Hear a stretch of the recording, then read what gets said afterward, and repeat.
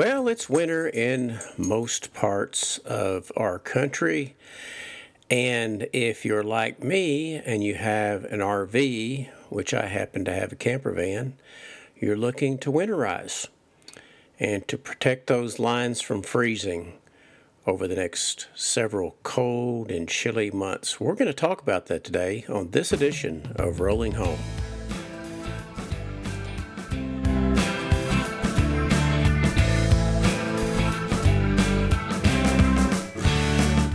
Well, in the last edition of Rolling Home, we talked about, or I talked about, why year-round camping is the best camping.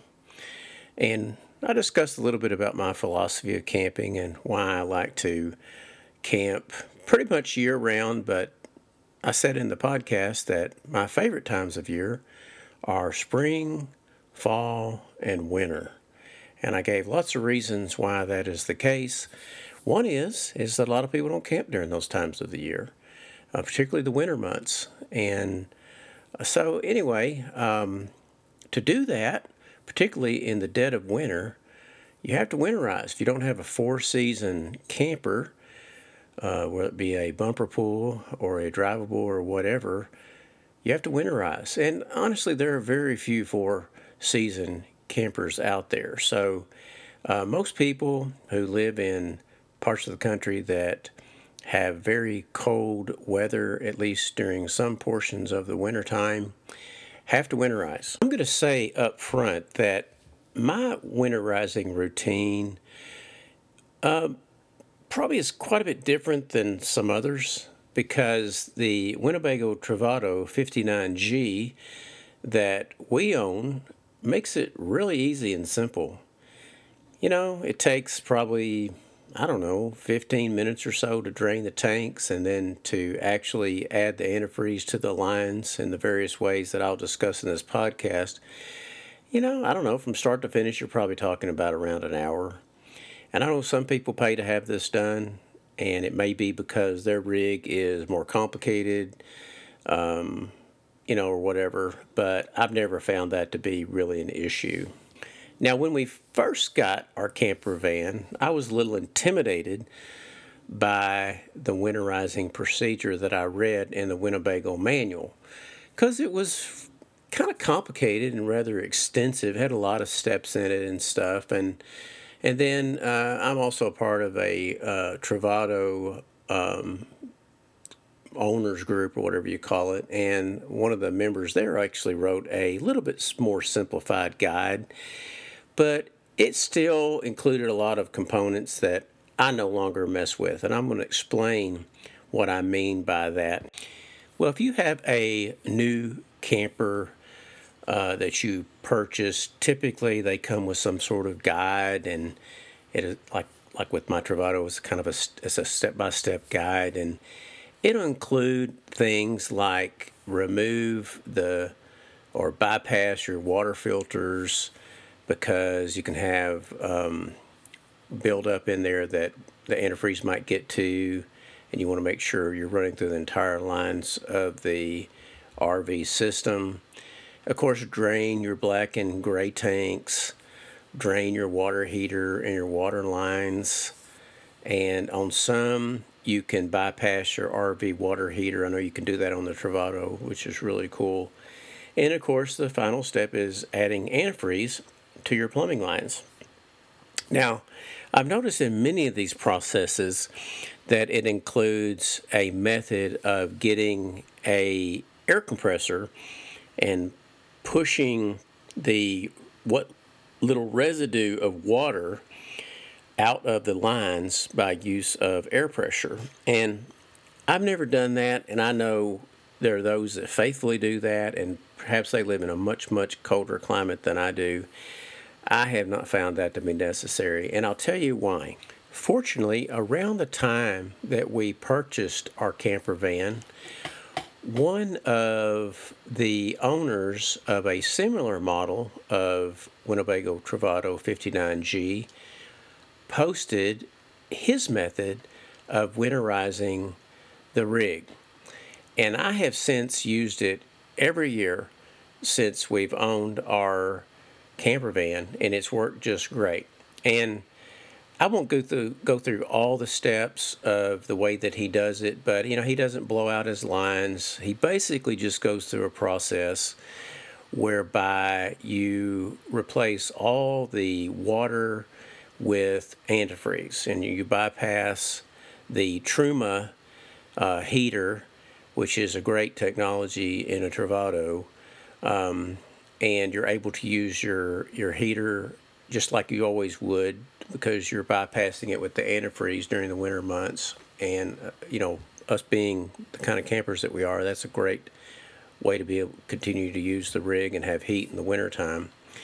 And his name was Clint. His name is Clint Roberts, and I think he basically just created a YouTube channel to post some of these kind of videos, and I really appreciate him doing that. And it was posted in 2018, and it's got around 2,000 views for people, I'm sure, that own 59G Winnebago Travatos, and I have gone back to it every year and watched it, and it's such an easy method. It uses probably a little more antifreeze than some systems might use. He goes through about 3 gallons of antifreeze, because he basically says that he wants to over apply the antifreeze to the whole system, so that he doesn't miss any of the little nooks and crannies that ice could accumulate and cause a problem. Well, I want to play just a little bit of the video from Clint, so you'll get an idea of what he's talking about, and you'll hear in the video, the beginning, the introduction. He has the same philosophy that I have taken on, and like I said, thankfully I have his procedure to go by, which has really been helpful for me. I've tried to, the volume is not that good. It was taken with a phone, but I've tried to increase the volume and take out some of the pops and things that they were standing outside when he was recording this. This was being recorded. So anyway, it may be a little annoying as you listen to it, but I think it'll give you the gist of what he's talking about with winterization. Hey guys, I decided to do a video on me winterizing our G. And winterizing the G and the K is going to be the same thing. My mother has a K, so they do it exactly the same way. They're just in different places. A little bit late in the year to do it, I guess, because we're kind of halfway through the winter down here in our part of the world. But my wife and I, we travel quite a bit throughout the winter, so every time we come home, we winterize. And it sounds to me like a few people out there have issues and some hang-ups and kind of a little intimidated by winterizing their Travato. And you read through the manual, and it seems to be more complicated than what I believe it has to be. Now keep in mind, this is the way I do it. It may not be the way someone else does it, but to me, I believe it's completely adequate. I don't worry about blowing lines out with air or anything like that. I drain my lines and I put antifreeze in them. I've seen some point is to me it's a very simple procedure. Anybody that has a Travato can do it. There's no reason to take it in and have it done, and there's no reason to stress about it and not take a trip for fear of I'm going to have to winterize my unit again. Okay, well that was a little bit from the YouTube video from Clint, and you can kind of see his philosophy there. Hopefully it wasn't too painful. I tried to take out some of the pops and wind noise, but it still had quite a bit of it in there. Well, it's and here again, I'll add a link to this video in the show notes. So if you have a Travato, I imagine most of you, many of you listening to this don't have a Travato, but if you have a Travato 59G, you can go to his video, and he also has on his same YouTube channel a link to, as he mentioned, 59K, and they're a little different in the way that you winterize them.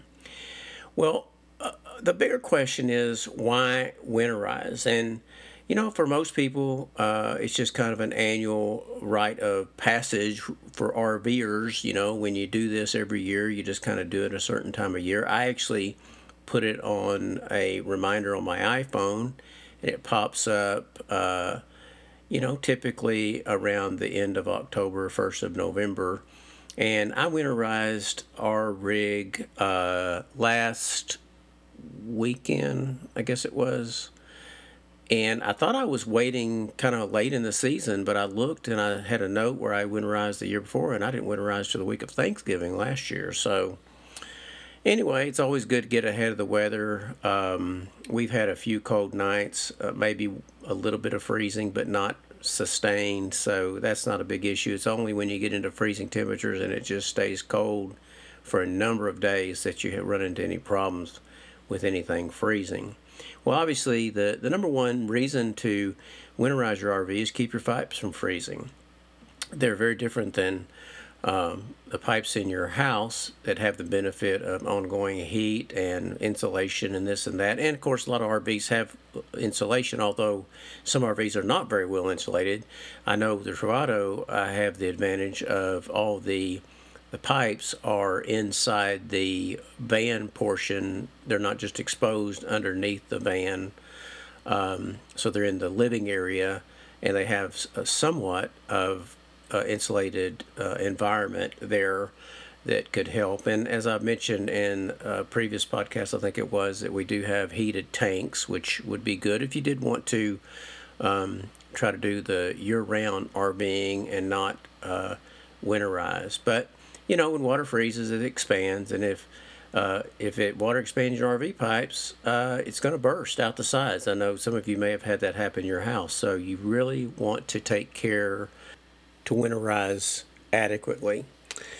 Just a little side note, when I winterize, it's also time that I usually take to make sure that I'm keeping the varmints out of the rig during the winter months. You know, they're seeking shelter and a place to maybe to find food or whatever. So it's always a good idea to make sure that when you're winterizing, you're also, particularly mice, that's the big invader, you're taking care of that as well. Now, a little trick that I use is I buy a big package of cayenne pepper from Sam's.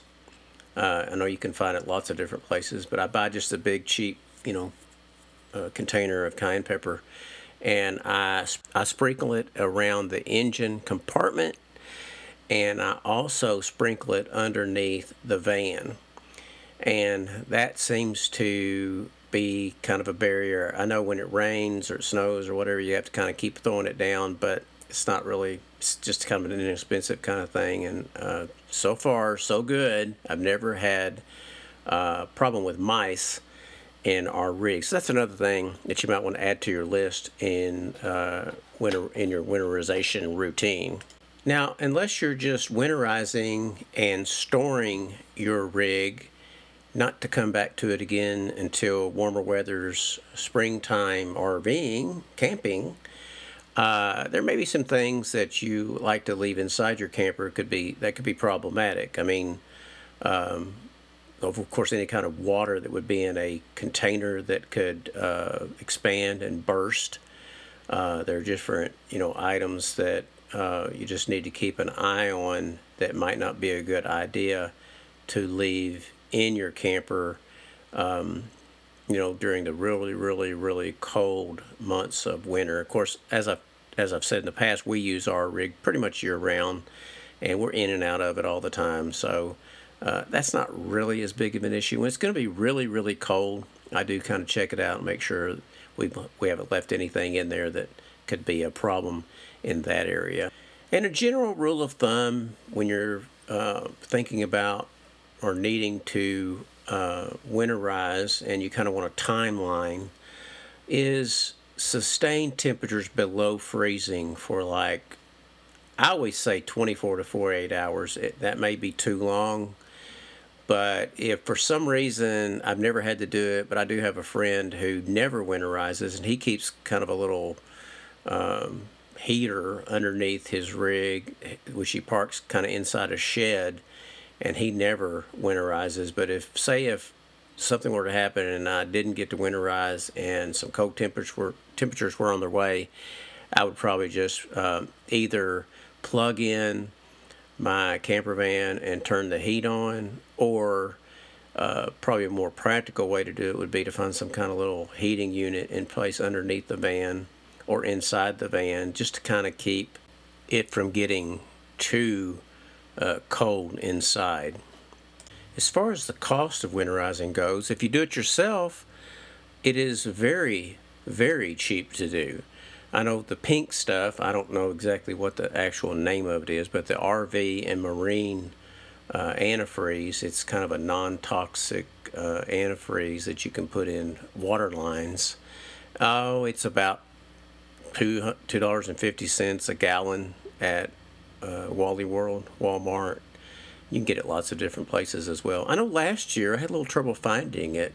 I guess it was during the pandemic, which, everything got disrupted during that time. But my rig specifically, I think, is technically you're supposed to be able to winterize it with about 1.5 gallons of that stuff.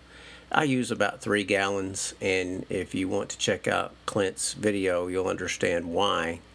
Because I take his method. I overdo it. The stuff's cheap, and I just kind of overdo it. And then, as I mentioned in my last podcast, we continue to use our system, everything but poop in it, which we never do anyway.